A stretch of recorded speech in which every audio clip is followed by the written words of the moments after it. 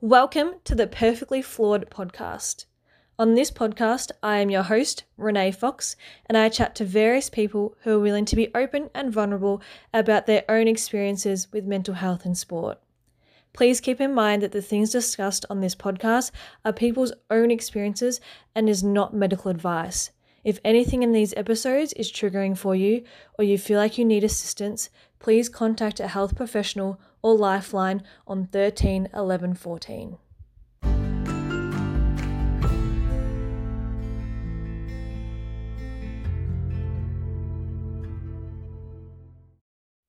Hey guys, and welcome to another episode of the Perfectly Flawed podcast.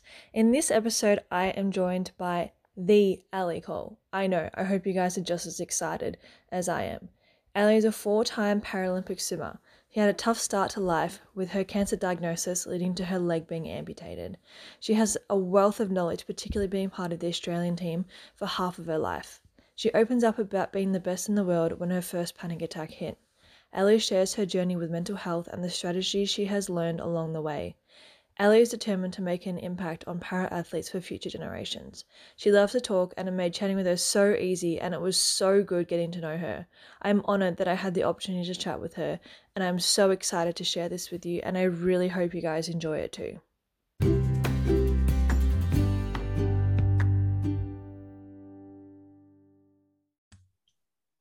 Welcome to the Perfectly Flawed podcast. Thank you so much for joining me today.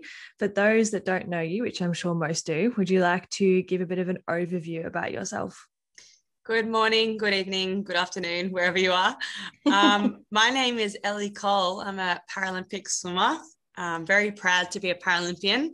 I'm almost 30 and I've been on the swim team for most of my life. We're heading into Tokyo very soon, very shortly, which I'm a little nervous about. But after that, it's like the whole world is my oyster. So I'm pretty excited to try and explore different areas of my life. But up until now, I've basically just been a swimmer, and I really enjoy what I do. And I feel like I've gained a lot of experience, life experience from being an elite athlete. So hopefully we get to delve into a little bit of that today and someone can take something from it. I'm sure they can, absolutely.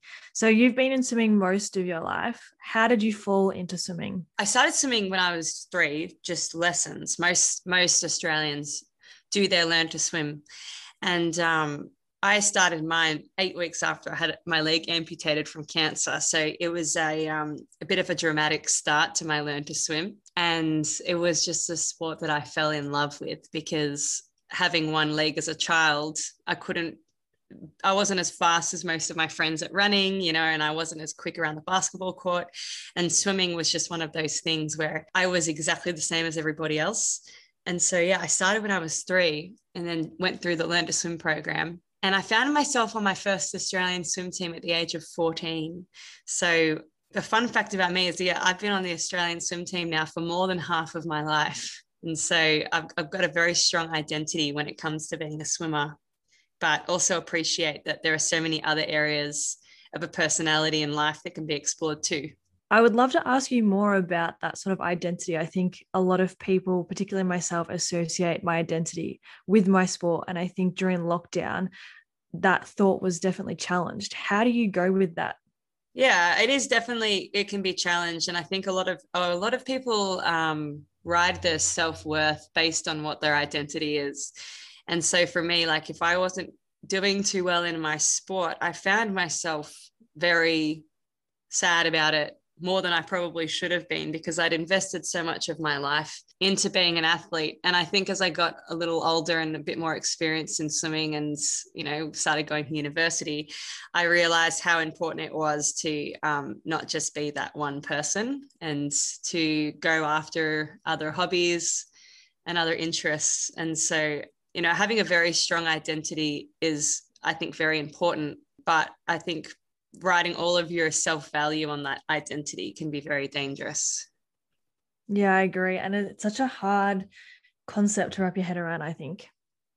Yeah, it definitely is. I think it's completely natural for a human to question who they are. I don't think anybody really has a complete idea of who they are at any given time. It's ever changing, and it's not exactly something that's linear. You know, you can go through months where you feel very sure of yourself, and then before you know it, like a life experience or a difficult life experience can completely shake that up. So I guess that's just one of the joys of being a human and one of the joys of living. It's really hard, and no one really tells you that when you're a kid. No, definitely not. I think that's a bit of thrown in the deep end for sure. Yeah, I remember like being a young girl and just thinking that everyone, you know, everyone that was an adult was really happy, knew exactly who they were, kind of had their shit together. And then as I went into adulthood myself, I was like, oh no, that's not the case. That is not the case at all. So that's definitely something that I think, yeah, threw me a number, but it's been really interesting just to sit back and reflect on everything. Yeah, I can imagine it would be. I imagine also being on the swim team for such a long period of time now, you have been thrown your fair share of hard sets. What are they like and how do you get through them? Oh, yes. The joys of being a swimmer. There's nothing like pushing your body to the limit, but holding your breath at the same time. I think when I was young, I kind of learned how to deal with difficult sets. Like they just became part and parcel, and they're a little bit of a habit. It's kind of like brushing your teeth, getting into the pool and working hard. It's just what you do in the day when you're an elite athlete. Yeah, there can be some really hard times where you have like you're in a really heavy training block and you have a hard session upon a hard session and your body feels like it's giving up and you have to get back in that afternoon and swim hard again. And yeah, it can get hard. I think in sport, when you look at the Olympics, everyone's like physically capable, but it's like the mental side of things that can really differentiate between a gold medalist and someone who doesn't win a gold medal. And it's the same thing in training. You know, one day you might be physically feeling really great. And then as soon as that physical stuff starts breaking down, then it really becomes a mental game. I think for me, when it comes to going through hard training blocks, consistency is really important. So for me, it's just about getting into a routine. Like I said, it's like brushing my teeth. When my alarm goes off, I just get straight out of bed and I just go to the pool and it's like almost don't even think about it. It's the same kind of thing with hard sets. Like the more that I do them and the more consistent I am with them, it just becomes part of like an everyday routine. But look, gosh, when you're in the middle of it, sometimes you just don't. Actually, I had a set yesterday morning. I was like, I can't finish this. I can't finish this. And I just kept thinking to myself, I can't finish this. But I don't know. I just tell myself that the pain's not going to last forever. And it doesn't. Like as soon as you touch the wall, it stops. Like as soon as you touch the wall, it stops. And so I just keep telling myself that.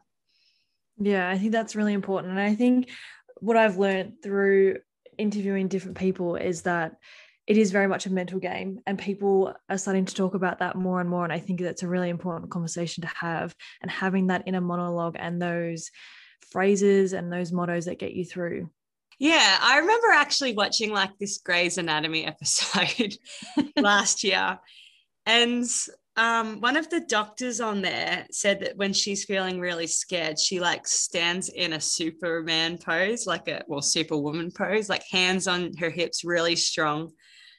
And I'm not joking. Sometimes when I'm struggling at training, like say if we're doing a few 50 repeat efforts and I'm really hurting, I will like put my hands on my hips at the end of the lane and like just take a deep breath in. And you like, I can't believe how much of a difference just doing that makes. It actually works.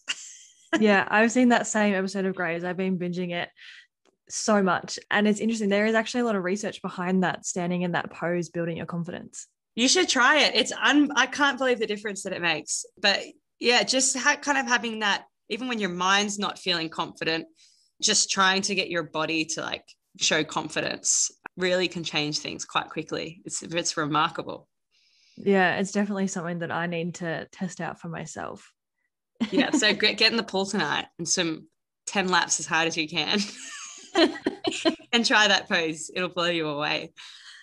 Yeah, you talk about how like the mental game. How do you think you have gone about that, and how do you think that's evolved throughout your career?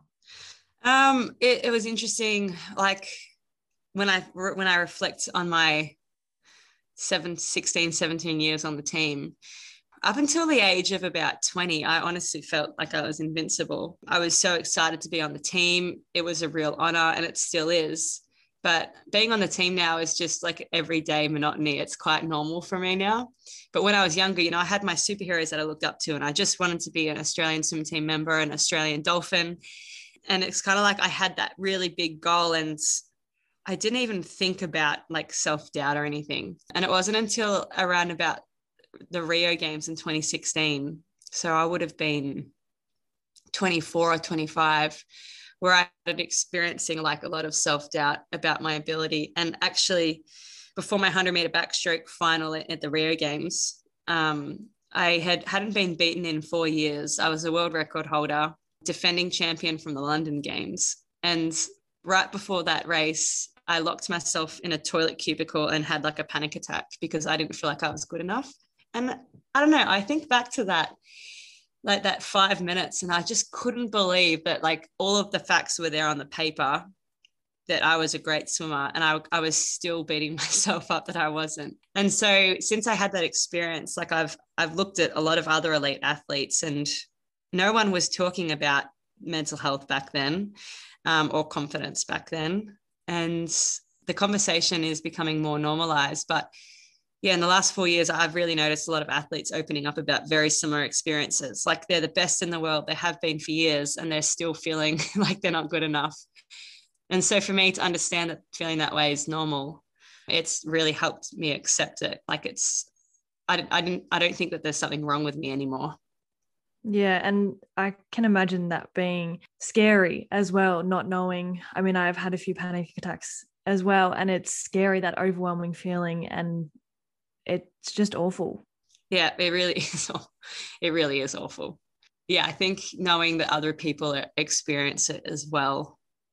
And it's interesting, like if I'm speaking to a friend now and she or he is going down, the conversation's going down the path of them talking about their mental health, like I try and show my body language that I'm really open to talking to them about it, because I know talking about it helps a lot.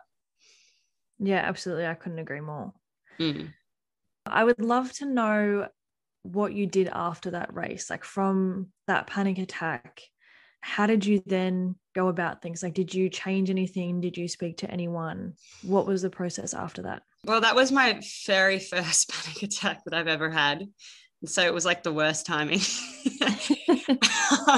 because I didn't know what was happening. I honestly didn't know what was happening to me. I thought I was dying because I couldn't breathe all of a sudden. And so I realized that I was having a lot of negative thoughts. I think it was very obvious to me because I'd never really had negative thoughts before. I was like, why am I thinking this way?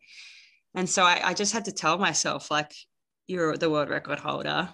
You haven't been beaten. Like, you're obviously a good swimmer. I don't know why you're thinking. Like, it's like I was speaking to somebody else, honestly. And I remember I took a deep breath and I just said to myself, like, what if this works out? Like, what are you scared about? Like, what if this works out for you? And that kind of was enough for me to get out and race. And I actually won the event. So I really don't know what I was too worried about. But then I realized when I got home, yeah, I was putting all of my self-worth on being a swimmer. And so over the last 3 or 4 years, I've really like explored that idea of why I felt that way, why humans feel that way. And it's been interesting. So that's why I was really keen to come onto this podcast today and speak about my experiences over the last few years, because I feel like the conversation needs to keep going.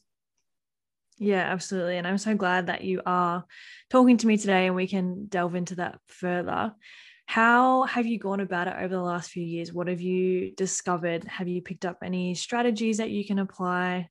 Well, I didn't cope very well with it, to be honest, when I got home from Rio. And it wasn't until probably 2 years after Rio that I had another panic attack, and it just came out of nowhere. I was in an MRI. I was actually on my way to a swimming camp with Kate and Bronte Campbell, and we stopped by a friend's house on the way for lunch. And I have like blood sugar attacks where my blood sugar drops really low. And so I had a blood sugar attack at this lunch. And so Kate had to drop me off at AIS, where I stayed there, and I got a blood test and my blood sugar was stupidly low. And so the doctor wanted to understand why this is happening. And so he ordered me an MRI the next morning. And I didn't realize that I have a complete fear of MRI machines until I was in one. And so I was laying there and I was like, oh, I don't feel very well. And I couldn't breathe. And then my vision started shaking.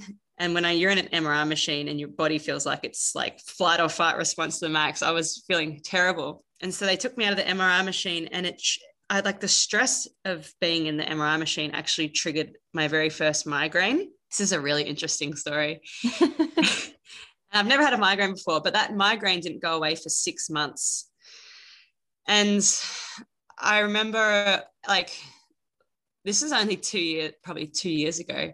Any like bright lights would make me feel nauseous. Any sounds would make me feel nauseous. And any time that I felt uncomfortable, like my body was out of its comfort zone, its immediate reaction was to go back into like a flight or fight response, which was like a panic attack. And so every time I went, like, listen to loud music, I would start panicking.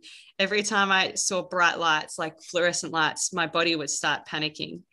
And I was like, what the hell is going on with me? I couldn't understand like why all of a sudden I was like scared of everything. And, I went and saw a sports psychologist, and like, there is something seriously wrong. Like, I am feeling so anxious all the time. I can't breathe. Like, I can't sleep. I can't eat. And I lost all of this. I lost like 10 kilograms in a few weeks because my body was just having a major freak out, and I couldn't really understand what was happening. And every time my heart rate went up in training, my body would start shaking, like trembling, and it wouldn't stop for half an hour. And I started speaking to a sports psychologist about it, and she realized that anything that triggered pain for me, all of a sudden my body would go into a flight or fight response.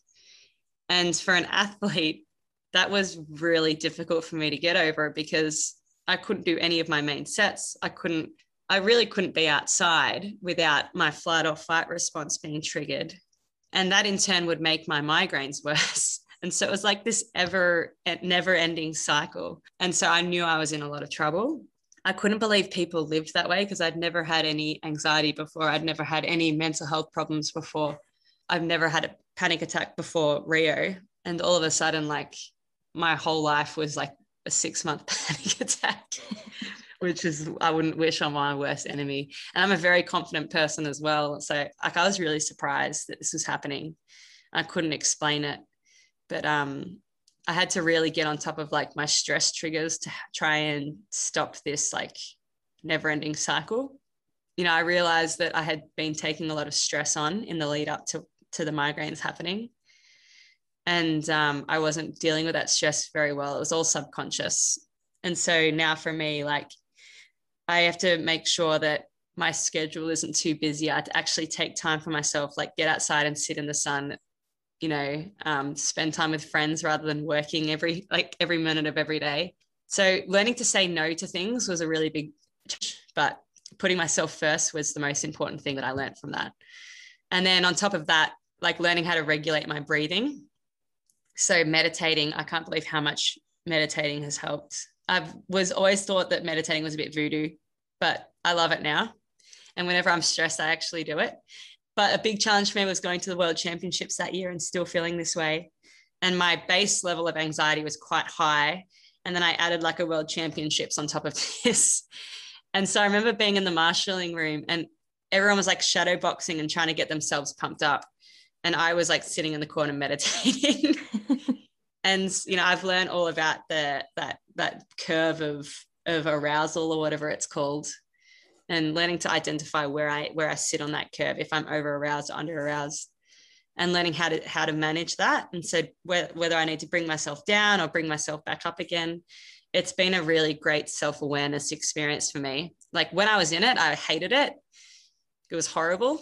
But I've learned a lot from that experience. And yeah, I think I'm doing pretty well now, but it was a very, very big learning experience.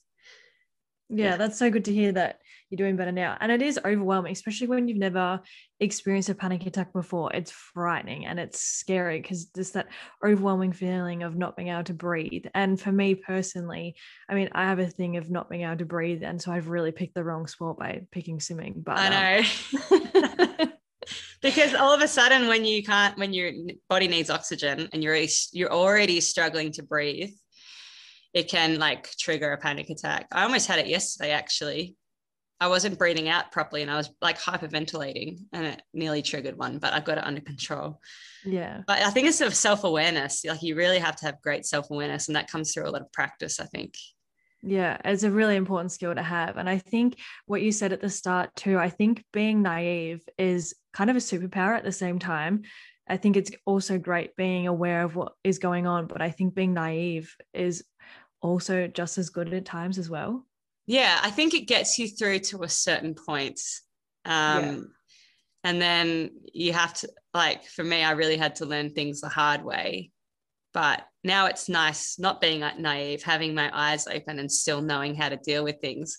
But yeah, I look at the confidence of some of these kids that are coming through our Olympic team and Paralympic team, and I'm a bit jealous. I was like, man, I wish I was like that again.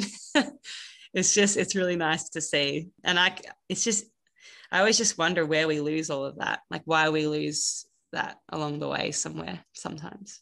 Yeah. And I think the difference probably between you and them is that you have all this experience and you have all this knowledge of what things are like, whereas they're definitely diving into the unknown. Yeah. I think I've definitely learned a little bit about, hard work or lack thereof.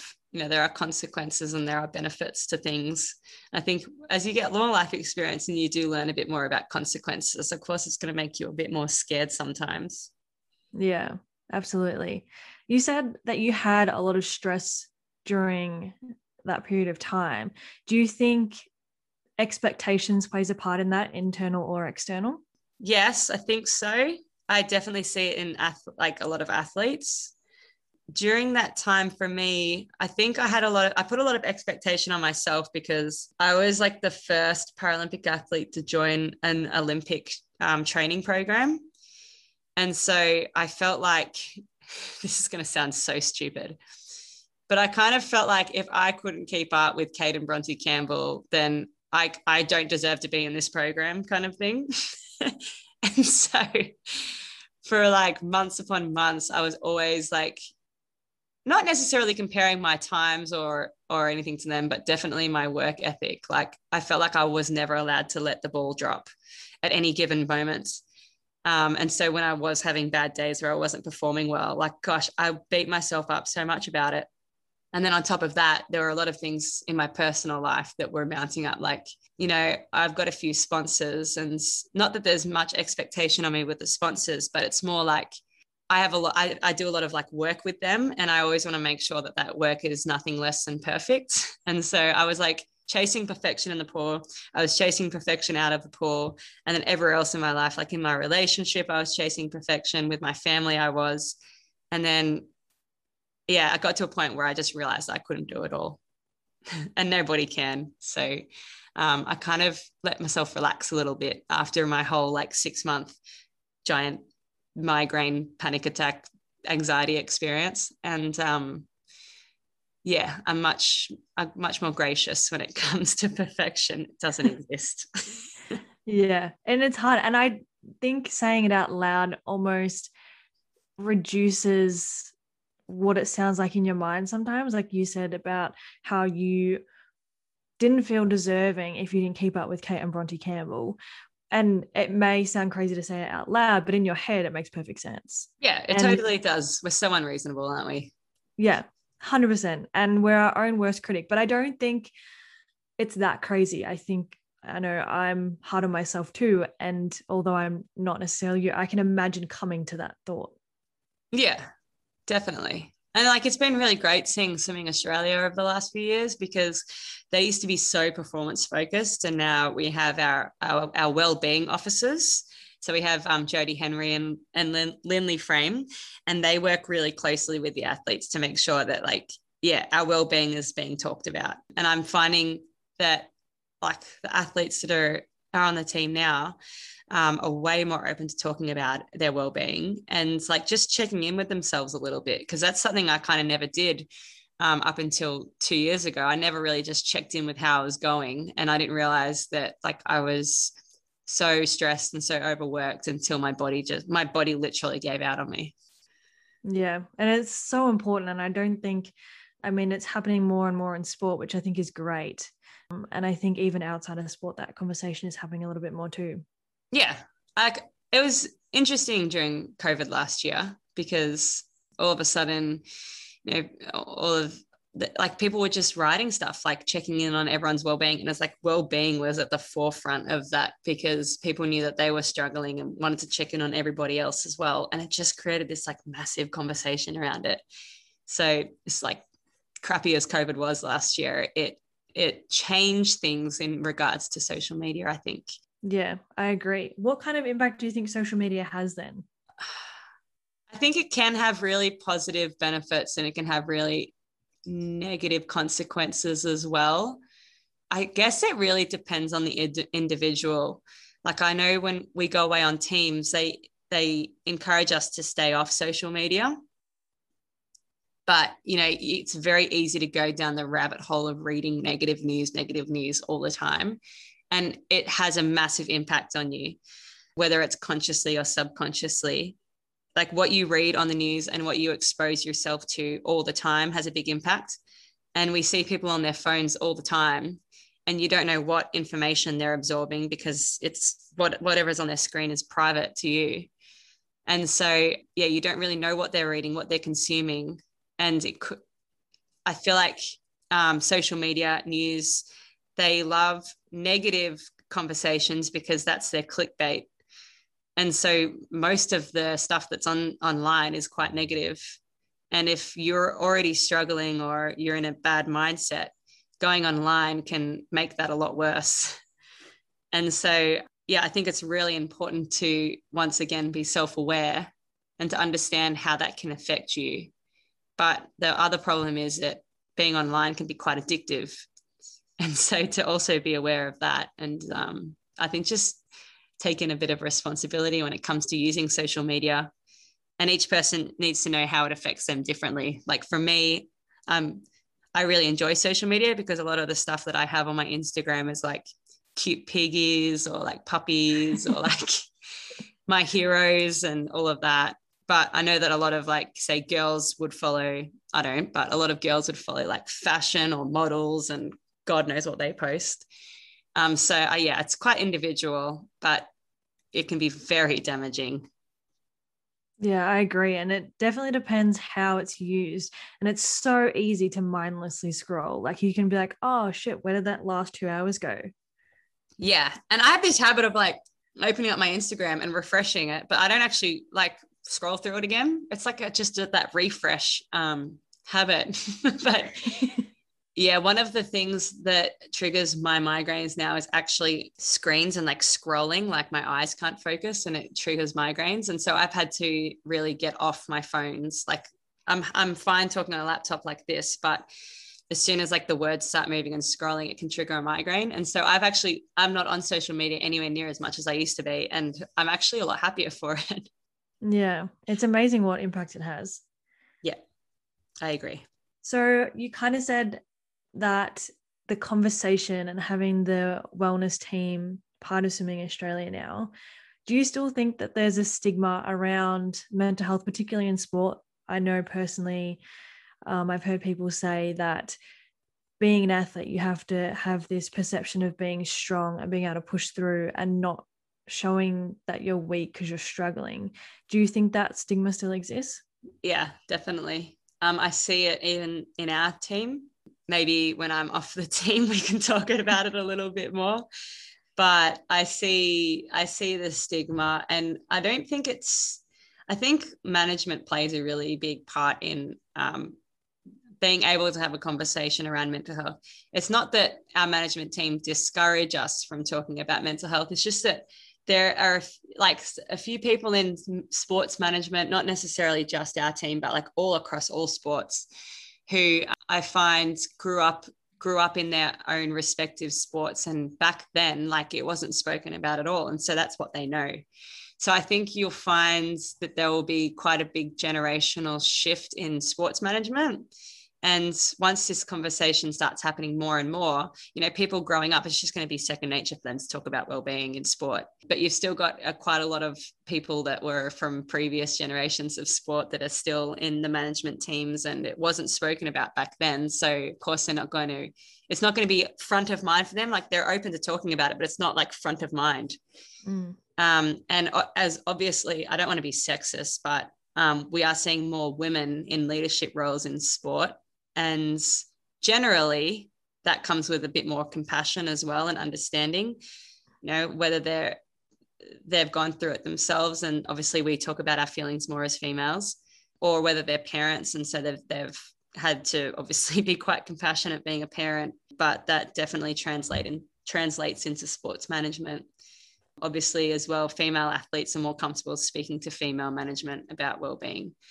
And so to have those three factors coming through into sport and becoming a bit more prominent, I definitely think it's just going to keep getting better from here, which is good news.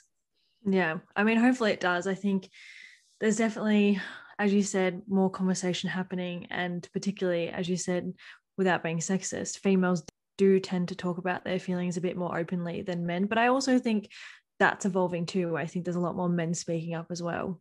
Yeah, definitely. And like, on my swim team, I'm one of the captains, and it's so important for me to check in with the male swimmers and be open and like create that trust there, so that they can talk about their feelings and know that I'm not going to go and tell all of their mates. And I can't believe, since I've made the active decision to do that, like how many of them are talking about their feelings, and I never thought that they would. And so, yeah, they're being a bit more vulnerable. Being a guy and being vulnerable, for some reason, they don't think can go hand in hand, but it really can. And if anything, showing that vulnerability like creates such a stronger bond. And then that in turn creates like a stronger team. And that in turn creates a much better experience for everybody. And that just all comes down to being vulnerable. Yeah. And it's so interesting. I spoke to Kai Van Cool the other week, and his episode came out the other day, and it was so interesting hearing him be so vulnerable about his experiences. I had even more respect for him for being open and being vulnerable. Yeah, that's what I mean. I think showing your vulnerable side, it's so hard because everyone's always so worried about being judged. But when you're in like a team environment like what I'm in, it's quite safe. And so you feel more comfortable to be vulnerable. Like, that's the thing that really gets down like deep into someone's personality. Like, it's not a shallow relationship then. Like, you understand each other more. If someone's going through a bit more of a hard time, there is so much more understanding there. And then you feel like you want to help them more. And like I said, it just creates such a better relationship, and it can create such a better team as well. And you'll find that a lot of CEOs, not just in sport, but in any sector, are being more vulnerable with their employees because they understand that creates such a better business. And so I really enjoy seeing that evolving and that conversation happening too. Yeah, I think it's great. It's such a really important conversation. I hope that it continues as well. How do you think Paralympic sport is viewed, and do you think there is enough awareness around it currently? I think there is enough awareness around Paralympic sport. It's evolved so much since I've joined. So I made my first Paralympic team in 2006. We had a different trials than we call them able-bods, than the Olympic team. You never would have seen like a Paralympian being sponsored by like a commercial sponsor or have any commercial sponsors at all, actually. And then when it came to televising Paralympic sport, they would schedule our events at the beginning of the event and then at the end of the event. And so they wouldn't televise our parts, but they would televise the whole middle chunk where the Olympic guys were swimming. And so to be able to see like, going to trials a few weeks ago, to be able to see like equal amount of para athletes on the advertising, equal amount of Olympic athletes, our events all through the program, televised on Amazon Prime just the same as everybody else. Like, it blows my mind because I knew that obviously I wanted that equality there from being young, and it's still not exactly the same, but we feel so much more welcomed as a Paralympic cohort into Swimming Australia than we ever have before. And it's been really heartwarming to see. But yeah, we're still a minority, and minorities always, well, I think are always going to be treated a little differently. But in terms of like public perception, like we're seeing this whole new view of how the public perceive us that is incredible. Like people are looking at para athletes like they're some kind of superhero. And I remember looking up to my Olympic role models when I was younger and thinking that they were superheroes. And I think about like the next generation of kids that are coming through, if they can see someone with a disability or somebody who's different as still being like a champion and still being a superhero, then that's going to like definitely change the world, because that's going to completely remove the whole stigma around disability that disability has suffered since the beginning of time. And like this can happen in the next few years. Like that never happens.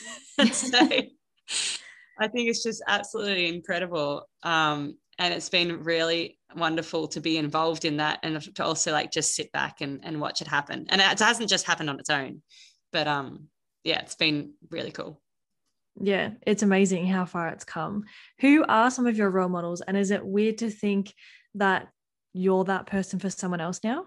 Yeah, it is weird to think that. My role models these days are usually like women who are still like slaying the patriarchy. And so if you think along the likes of I have like for example, Julie Bishop is my ultimate role model, because for her to work in a cabinet that was full of men, and for her to be able to walk into a room full of men and still like not demand the respect, but to actually have the respect, I find women like that incredible. Our CEO of Swimming Australia 6 months ago, Lee Russell, is another one of my role models. She was an incredible CEO.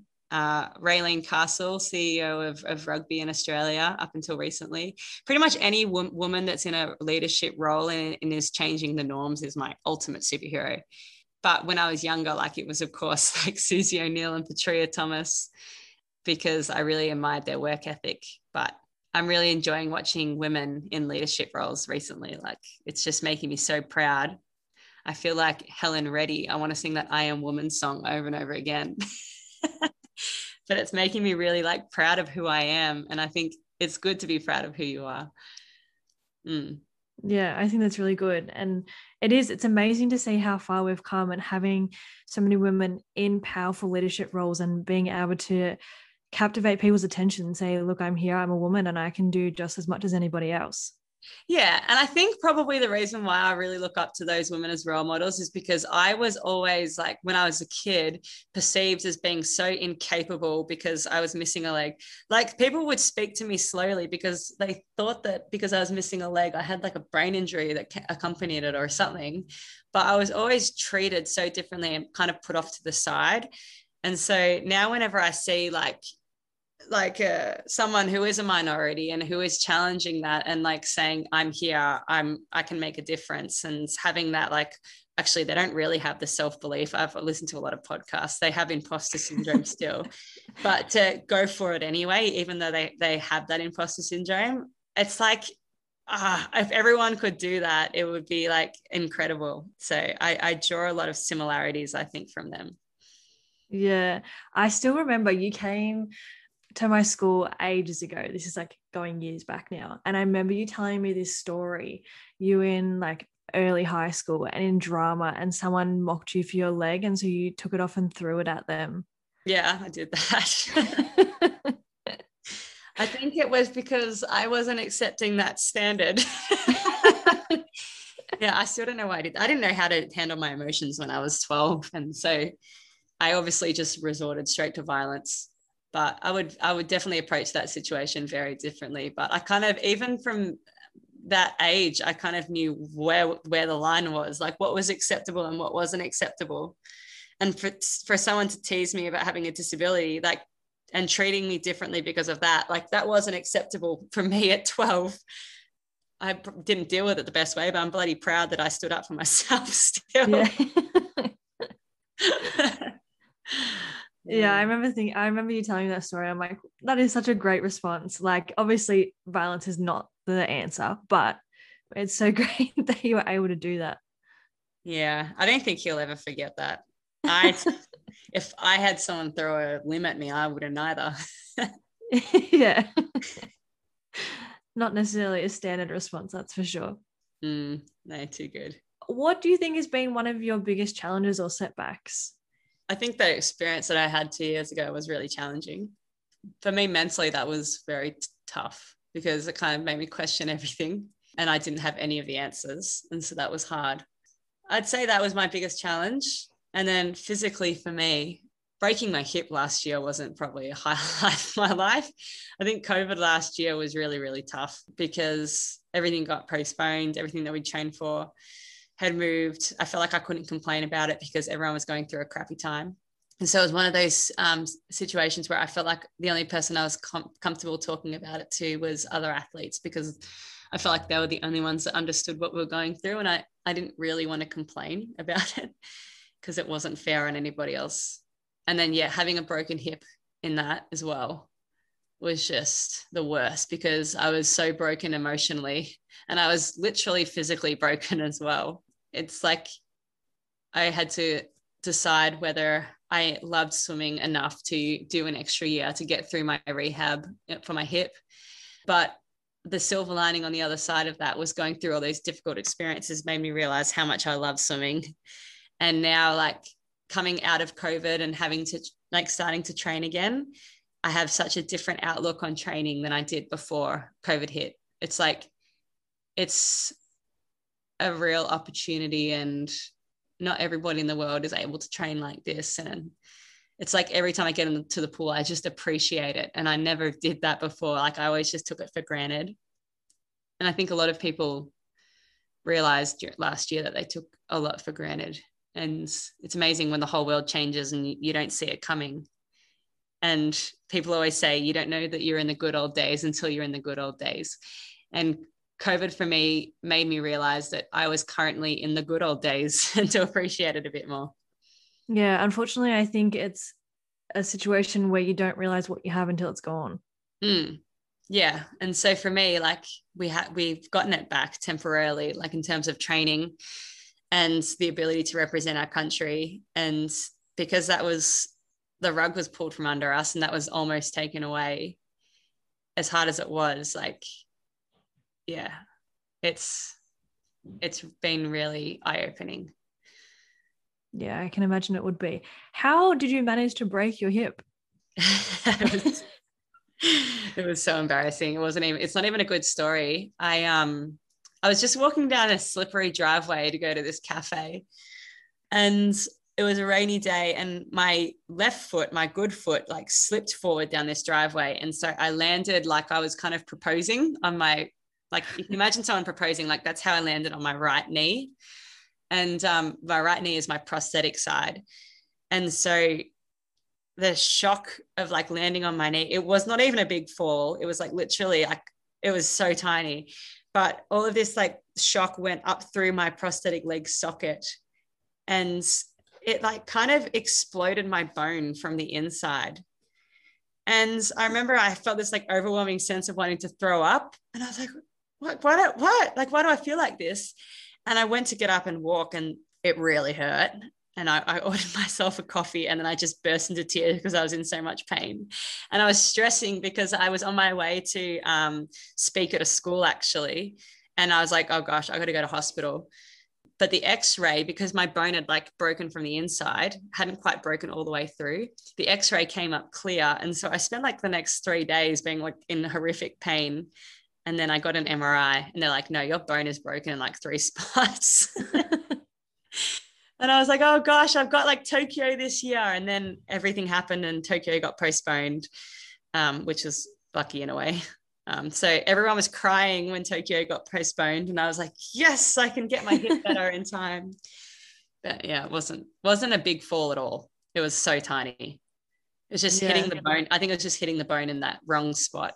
Have you had many injuries before? And how, I mean, I'm injured at the moment. And I think people underestimate the mental toll that injuries take. How have you gone about it?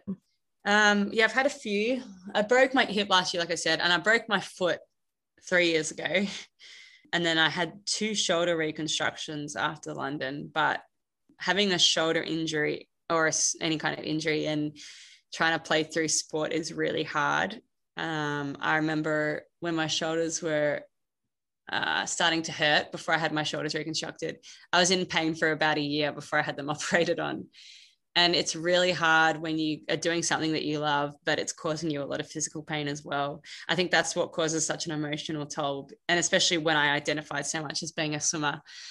I think for me, I'm much more aware, it's self-awareness again, of when things are starting to get a bit tired and a bit injured. Like last week, I felt a shoulder injury starting to come up. And I kind of had to tell myself, like, it's okay if you don't do your main set today. Like, you need to make sure that you get your shoulder better, and having a bit more compassion when it comes to your body before the injury actually turns into something worse. I remember growing up in swimming, and if you had an injury and you didn't swim through it, you pretty much got kicked out of the squad. And so it was almost like this fear of being injured. And when you were injured, you were so scared to speak about it to your coach because you were going to get into trouble. As I've gotten a bit older and knowing that I'm injured, it's kind of like sticking up for yourself. You say to your coach, like, oh, I don't think I should be doing this set today. And if they say like, no, you have to do it, you have to say no. Like, you have to learn to say no and stand up for yourself. I haven't gotten any shoulder injuries like I used to, but when it comes to breaking bones, like that's a little bit out of my control. But it's, for me, I just still got in the water and just did what I could do. But I think when it comes to accepting injuries, you have to have an enormous amount of compassion for yourself and to know that it will get better if you take care of yourself. Yeah, 100%. And I think the biggest thing that I've struggled with is, as you said, it's hard knowing that something that you love is causing you so much pain, and trying to push your body to still get out of the set what you want, but not pushing your body to the point where it's causing more damage or more pain. Yeah, and it's definitely that fine line. So I think like if you're in a situation like that, obviously getting a lot of professional advice from physiotherapists or surgeons is really important. But yeah, it can really, like, everybody does get injured. And it's interesting how different people have very different experiences. But for me, now I know like injuries kind of come and go. It's really important to address it as soon as you can and take care of yourself as soon as you can. It's really hard to take a step back sometimes, but you'll get better a lot quicker if you do that.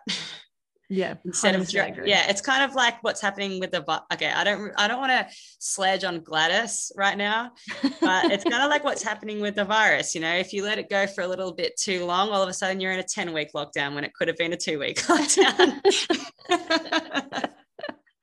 Absolutely. What do you think is one of your biggest achievements so far? Oh, that's really hard.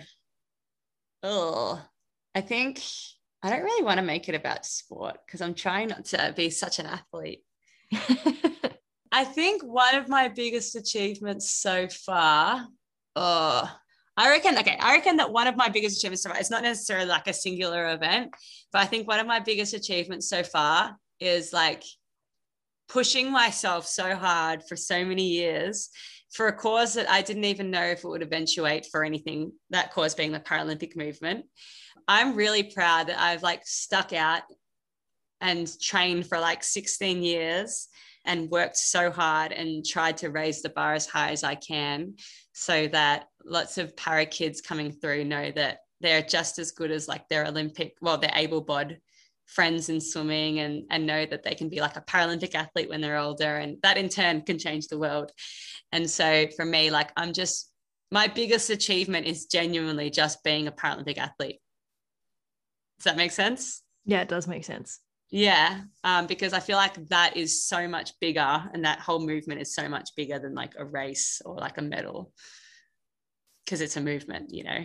Yeah, influencing other people. Yeah, I think that's my biggest achievement.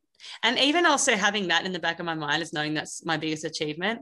It takes the pressure off me a lot when it comes to like racing in Tokyo and stuff, because like I'm going to want to get really great results in Tokyo. Like I really want to win. But at the end of the day, like knowing that the Paralympic movement is still there, regardless of if I win or not. it's still something to be really stoked about. Yeah, absolutely. What are your goals going into Tokyo? How are you feeling about it? What kind of preparation are you sort of going into? It's like it's really hard to know what it's going to be like. Nobody does. I think having the Olympics first is going to be great because the Paralympic athletes get to watch how Japan deals with, the virus, how they deal with like social distancing, how like what happens if someone gets the virus. All of those contingencies will already be in place when we get there. And so that's given me a bit more comfort. Around the competition, it's really hard to know what that's going to be like. I don't think we're even going to be able to warm up for our events when we want to. I don't think we're going to be able to swim down. And so I don't know, it's just going to a whole world of unknown, which is kind of difficult to have goals around what we want out of the games. And so for me, I think my goal would probably be just to make sure that I'm doing everything that I can right. And like that's going for that perfectionist flaw that I was talking about before. But at the same time, like we're going to have a lot of what we're used to taken away from us. And so I really want to make sure that I try and keep that anxiety low. Actually, that is a good goal, keep my anxiety low and make sure that, yeah, I can find other ways around warming up or other ways around doing what I need to do. Yeah, honestly, I have no idea how it's going to go, which is not great for someone who has anxiety. It'll be fine. Everyone's in it together, right? Yeah, absolutely. So, do you think sport, the way it's impacted your life, has changed? Yes, definitely. First two games, so Tokyo will be my fourth games. The first two games that I went to, Beijing and London, all I cared about was winning. And I thought that like that is all that mattered. And I was very lucky that I won in London because that's kind of what I was training for. But now the impact that sport has is really different because like I mentioned to you before, that movement is become the idea of the whole movement and what it actually is doing for the world and for like the next generation is much more important. And so for me, like whenever I go away with the Paralympic team now, it's not just all about winning for me. It's like about learning about the other athletes, building those relationships with the other athletes, like experiencing everything outside of the sport a little bit more. And I'm finding because I'm not so like laser focused on winning all the time. Of course, it is a focus of mine, but I'm exploring like all of the other great things that being an athlete has to offer. I'm so much more like satisfied with being an athlete. It's like quite a profound feeling.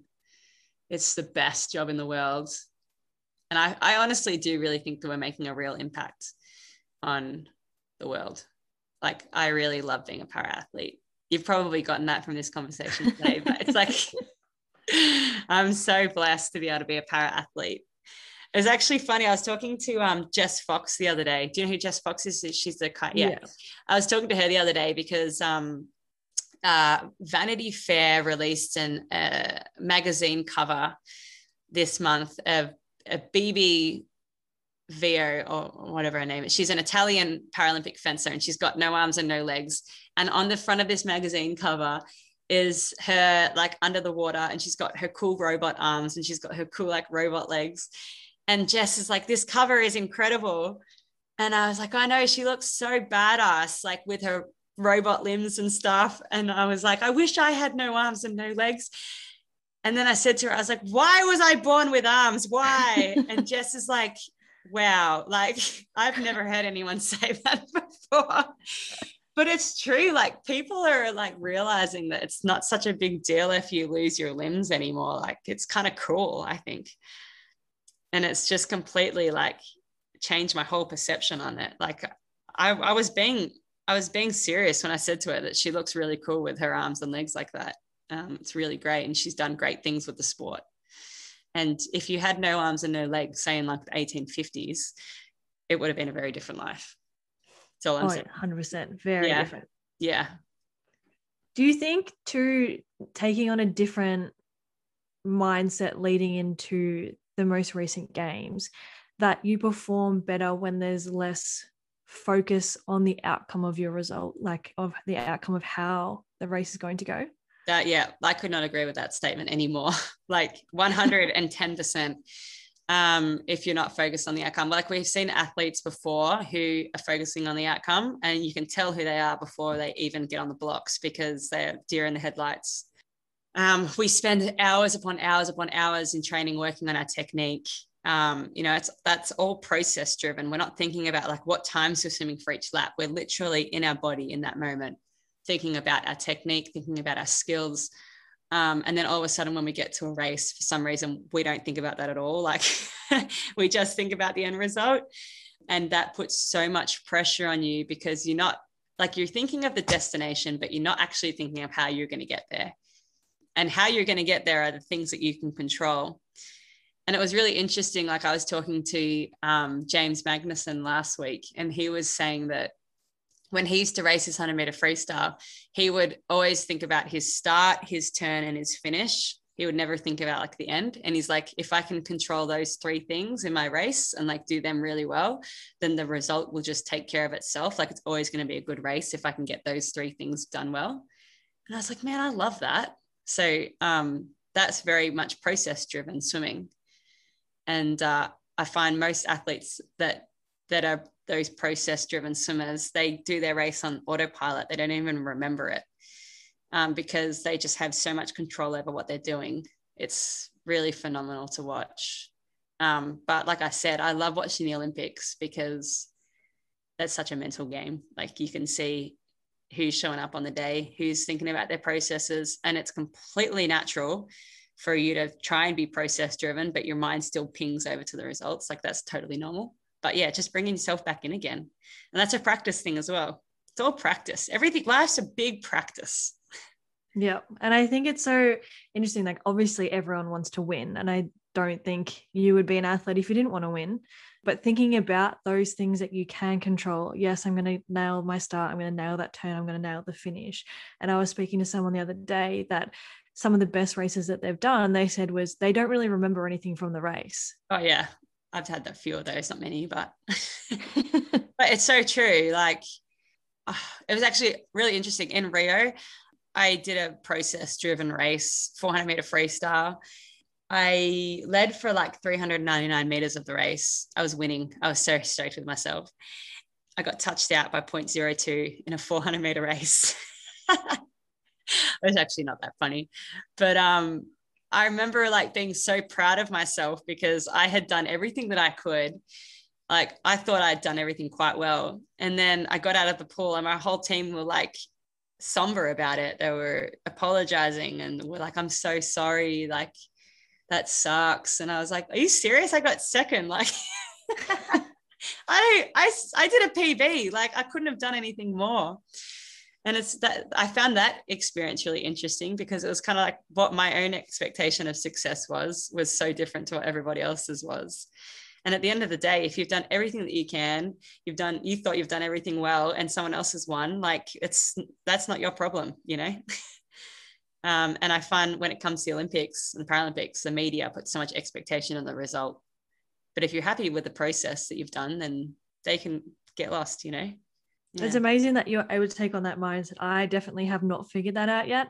Something that I need to learn, and I need to learn it soon because I've had a similar situation where I was touched out and I was devastated. And my coach is like, why? You did everything right. You did swim a perfect race from what we've done in training. Why are you disappointed? I'm like, but the result is not what I wanted.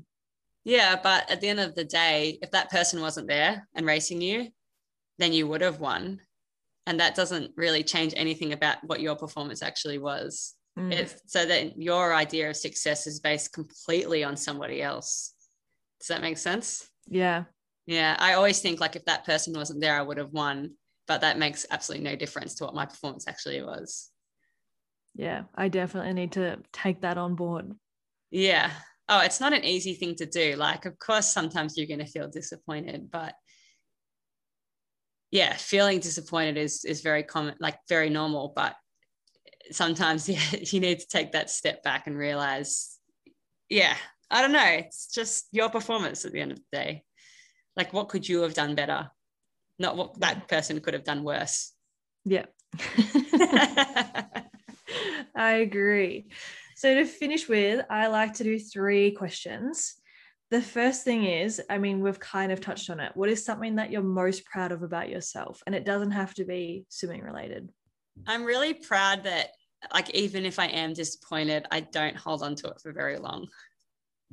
It's more like I'm really good at finding like positive things in really crappy situations. I find that's like one of my best character traits. And I was actually talking about it with Bronte a couple of months ago because like we were going through some pretty hard times. And she's like, God, stop being so positive. And I was like, it's like, it's my coping strategy and it's working for everybody. It's not doing damage to anyone. Oh, that's so good. The second question is, what is your favorite quote and or even both the best piece of advice that you've been given? My favorite quote is, and actually it probably goes hand in hand. My favorite quote is, insanity is doing the same thing over and over again and expecting different results. And I like that quote because it's really getting you to take ownership of what you're doing and to also be creative about what you're doing. There's nothing I find more frustrating than seeing an athlete who isn't performing well and going back and always doing the same stuff and not trying to find a solution. I'm very much like a trial and error swimmer. Like I'm happy to try new things, but if it doesn't work, then move on to the next thing kind of thing. And yeah, sometimes I see athletes that aren't performing well and they just go back and do the same thing and they like just hope that it's going to get better and they don't take ownership over what they're doing. And it's just like it's just like banging your head against the wall. And so that's my favorite quote. Yeah, it's definitely a good one. The last question is, do you have any tips for those that are listening? Probably what I just said around that quote. I think it's really important to explore as many different options as you can with what you're doing. For me, like knowing that I nearly died when I was 3, I think even though I didn't understand it at the time, but reflecting on it, it's a big wake up call to like, you can't just do the same stuff all the time. Like you've got to go out there, you've got to experience it. I really like people who try new things that have never been done before. And I think Paralympic sport has been a really great platform for that idea and that mindset. And to be able to do that, I think you need to be a little bit crazy, but I think being creative with what you're doing. And the thing that I hate people saying the most is that this is the way it's always been done. I think that innovation and creativity are really important. And so if you can find ways or areas in your life where you can be creative or innovative and try and get people on board with you, it's going to create some really cool stuff. So go for it. Such great advice. Thank you. Thank you so much for chatting with me today. It's been so great listening to you and hearing your experiences. It's a really great opportunity for me personally, and hopefully I'm sure there's many other people that will get a lot out of listening to this chat too. Oh, I hope so. I think, yeah, this podcast is really great. And I know that the people in particular that are listening probably need to draw from a lot of other people's life experiences just to help them understand their own a bit more. And so, yeah, for anyone who is willing to chat about their experiences, I think is really great. So to have this podcast, very well done.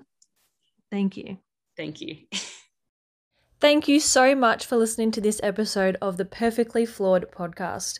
If you would like to stay up to date for when the next episode is being released, you can follow myself on Instagram at Renee Fox, or you can follow the podcast at perfectly_flawed_podcast. I'll chat to you next time. Bye.